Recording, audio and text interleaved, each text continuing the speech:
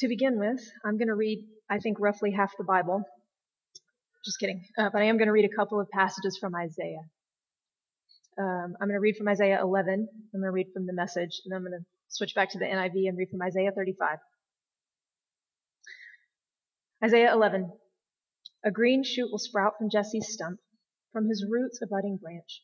The life-giving Spirit of God will hover over him, the Spirit that brings wisdom and understanding, the Spirit that gives direction and builds strength, the Spirit that instills knowledge and fear of God. Fear of God will be all his joy and delight. He won't judge by appearances. He won't decide on the basis of hearsay.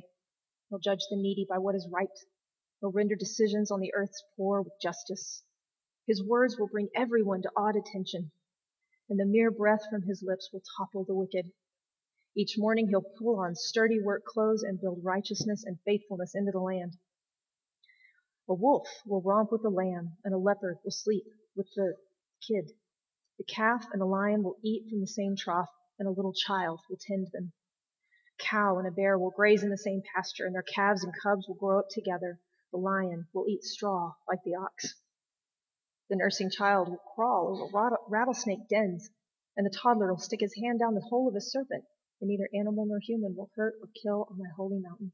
For the whole earth will be brimming with knowing God alive, the living knowledge of God, ocean deep and ocean wide. And from Isaiah 35, the desert and the parched land will be glad. The wilderness will rejoice and blossom. It will burst into bloom. It will rejoice greatly and shout for joy. Strengthen the feeble hands. Steady the knees that give way. And say to those with fearful hearts, be strong. Do not fear. Your God will come. He will come with vengeance, with divine retribution, and he will come to save you. Then the eyes of the blind will be opened, the ears of the deaf unstopped. The lame will leap like a deer, and the mute tongue shout for joy. Water will gush forth in the wilderness and streams in the desert. The burning sand will become a pool, the thirsty ground bubbling springs. In the haunts where jackals once lay, grass and reeds and papyrus will grow. And a highway will be there. It will be called the way of holiness. The unclean will not journey on it. It will be a way for those who walk in the way, and wicked fools will not go about on it. No lion will be there, nor any ferocious beast to get up or go on it. They will not be found there. Only the redeemed will walk there, and the ransomed of the Lord will return. They will enter Zion with singing. Everlasting joy will crown their heads, and gladness will overtake them. This is the word of God for the people of God. Thanks be to God. So, last week during Lessons and Carols, Ryan reminded us that the word liturgy is a word that means the work of the people. Right? That in these times of worshiping together, that there is an exchange, and that often those leading us in worship have a job, and you have a job. You have work to do in worship. Sometimes it comes in the form of liturgy, right? In a call, in a response. Today, I need your participation during the sermon. You don't have to say anything. Y'all know me, I can say all the words. But here's what I'm going to do today. I'm going to paint in broad strokes. As Morgan can attest probably as well as anyone, that's about all I can do, right? Broad strokes. And you're going to fill in the details. Does that work for everybody? So I'm going to draw maybe like the only kind of house I can draw, right? With a straightforward triangle roof, one window, one door. And you're going to fill in the details for what it means to have a home. Did that work? Okay. That's what we're going to do today. Okay, so here's my first broad stroke. Ready? December is not business as usual. Yeah? I see nodding. December is not business as usual. Now, even in the land of actual literal business, it's not business as usual. My mom was here in the first service. She owned and ran a Christian bookstore, a retail business for 25 years. She could tell you in great detail that December is what they're all counting on to get them in the black, right?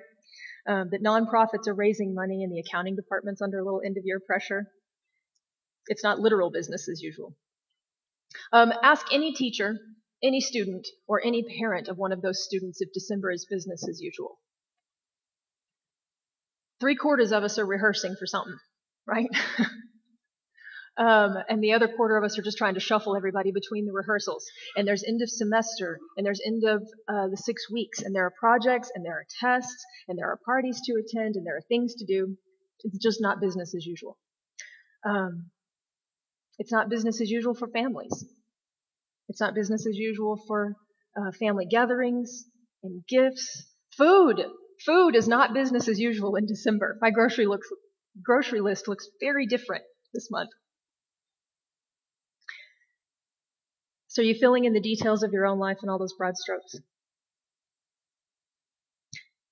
And maybe you're among the fortunate ones for whom most or all of those details are easy and fun and good and celebratory this year. Good. Bless you in that. But maybe not.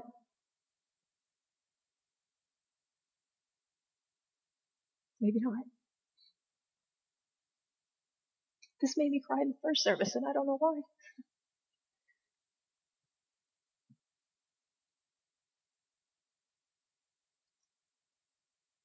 Maybe the business as usual is kind of hard this year. But either way, December's a lot. There seems to be more of everything. More wonder and more worry. More exultation, more celebration, and more exhaustion. The brighter lights kind of cue us in that something different is going on, but it also casts a sharper focus and a clearer contrast, both on what we have and what we don't. And this is the strangely beautiful and uncomfortable gift of Advent. Advent is like the fancy church word for December, right? This is what we call the season of the year leading up, the 4 weeks leading up to Christmas, the season of Advent. And Advent is uncomfortable because it's a time of waiting. It's a time of waiting. Now, anybody in here just love to wait? You just love it? Look at Janet's that lips head. Amen. Somebody responded the way I feel. No. You love walking into the post office with 9 packages to mail right after 12 people decided to do exactly the same thing. Or how many of you loved the last week of pregnancy? Anybody? Yeah. I don't care if you were the one pregnant or not. Does not matter. Waiting is hard. Waiting is uncomfortable because we can't get on with business as usual, right? We can't get on with the things we'd rather be doing. I can't even play on my phone if I'm holding 9 packages I gotta mail while I'm standing in the long line. And I will never forget the last weeks of pregnancy. Again, my mom was here the first service. I could give her a hard time, right? Because the grandparents call roughly every 15 seconds. Is it time yet? Is it time yet? Should I come yet? I'm really help. We're really bad at waiting. And it's uncomfortable because we want to get on with business as usual. We want to go on to the things that we want to do. But sometimes there's nothing we can do but wait. But the beautiful part of Advent, the beautiful gift that we come to in Advent is that we get to remember and remind each other what we're waiting for. We remember, of course, that the ancient Jewish nation was waiting on the first coming of Jesus, right? Jesus came to earth in the way that we celebrate that he came as a baby at the very first Christmas. And we remind ourselves and we remember that we're waiting for Jesus to come again. That we're waiting for the second coming of Jesus. These scriptures that I read from Isaiah, they give us, I think, some really good descriptions of what it's going to be like when Jesus comes back. When Jesus comes for the second time. And I'm going to swap. Yep, I'm going to find the word. I'm going to switch it up a little bit. Earlier I was doing my own crude sketches and broad strokes, but now I'm going to borrow some broad strokes from Isaiah. I'm going to retrace his way of showing us what it's going to be like when Jesus comes back. And I'm going to see if I can help it resonate with our imagination the way it would have the ancient Jewish audience. I'm going to see if it can stir our hearts and our minds the way it would have stirred theirs. Because honestly, really, y'all be honest, when I read that, did everybody go, yay?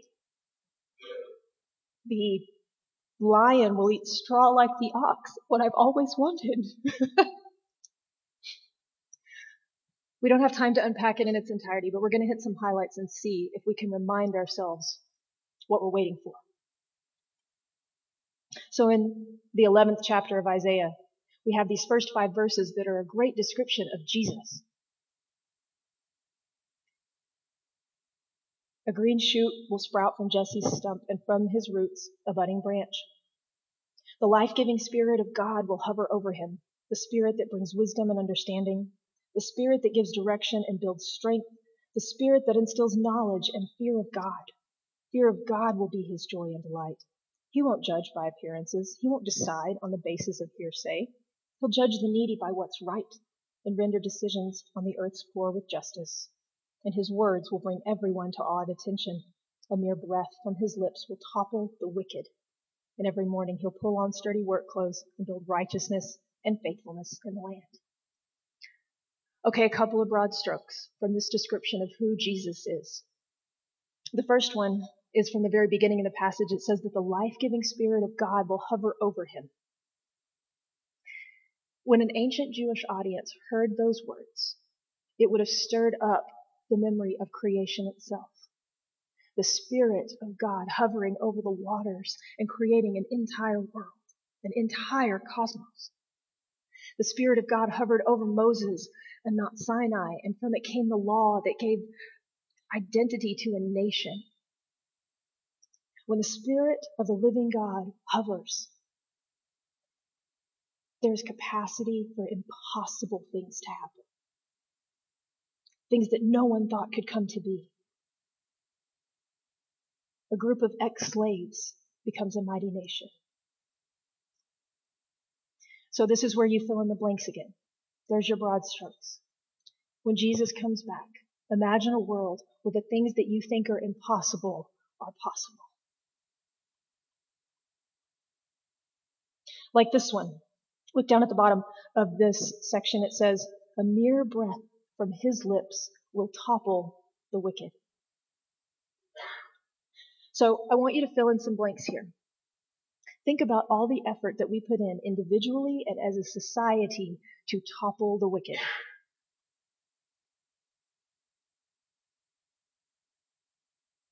It's a lot, right? We put laws in place to make sure lawbreakers have to go to jail or pay a fine or do something. We're trying to bring about justice. It's clunky and it's awkward and we argue about how to do it best, but we're trying. And in your own life, all of your efforts to stand up right in the face of evil all the time. They seem insignificant and they seem like they don't matter, but this is the work that we do in the waiting. And imagine when Jesus comes back, when the Spirit of God blows like a mighty wind, and it is not a wind that blows away your work as insignificant, but it is a work that brings it to completion and culmination in a way we can't do on our own. Imagine a world where the wicked are toppled. Right? Imagine a world with no more people being exploited. No more murder, no more rape, no more death, no more sickness. The wicked are toppled. This is good news. And that every thread that seems insignificant, that you and I have contributed along the way will be woven into a tapestry we barely have the courage to try to imagine.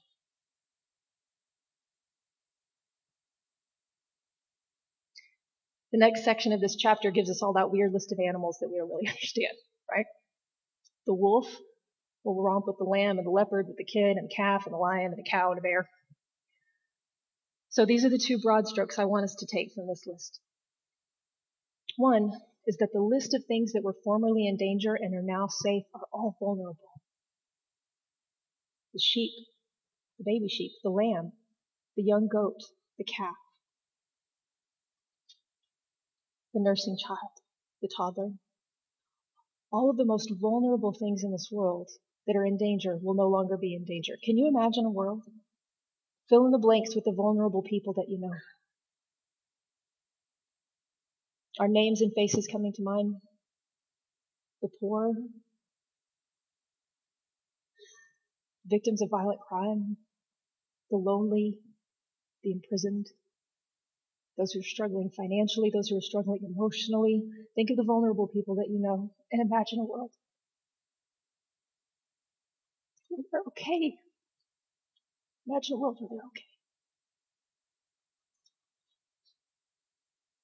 Also, all of the animals that are listed here that are in danger, that are one day safe, are livestock. This is like their money in the bank, so to speak, right? This is a world where there's enough. Can you imagine a world where there's enough? Can you feel tension falling out of your shoulders? Where the wicked have been toppled, where the vulnerable are protected, and where there's enough?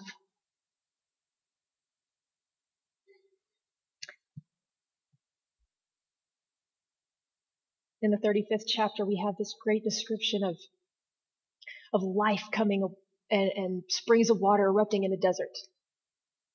Again, in the ancient Jewish imagination, you can see how the desert took center stage, right? They wandered around in one for 40 years?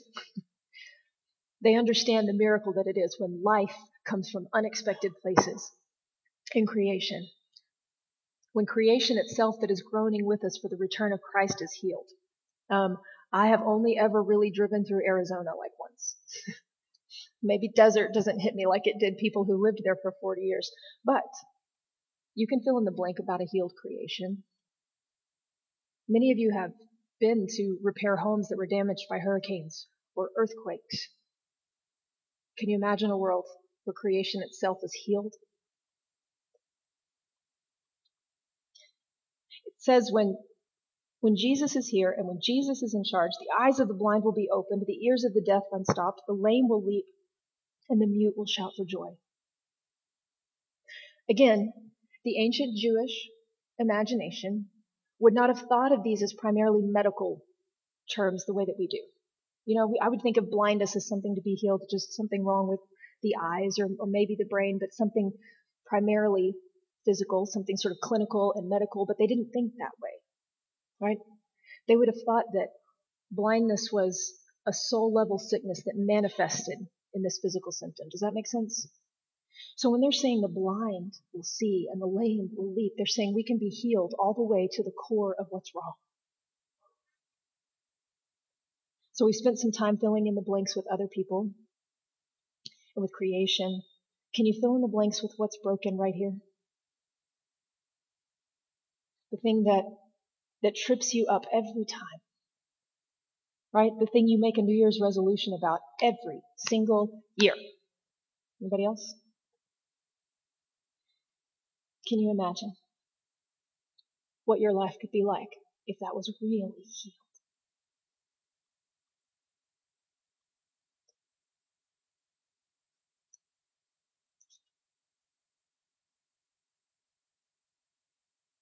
Just a couple more broad strokes. Our work between now and then is at least in part to do what we're instructed. It says here in verse 3 of chapter 35. Strengthen the feeble hands. Steady the knees that give way. And say to those with fearful hearts, be strong. Do not fear. The way Peterson says it in the message is, do not fear because God is here. God is right here. And he's here to save us. Our work is to remind each other that in this waiting, it's worth it. The waiting is worth it. And at the very end of this passage, it says that as we enter into this kingdom that Jesus will bring, that gladness will overtake us. Gladness will overtake us. I have to confess, and I think I have to confess this every year, sometimes I have a hard time in December. I struggle to sort of muster up the joy that the season demands.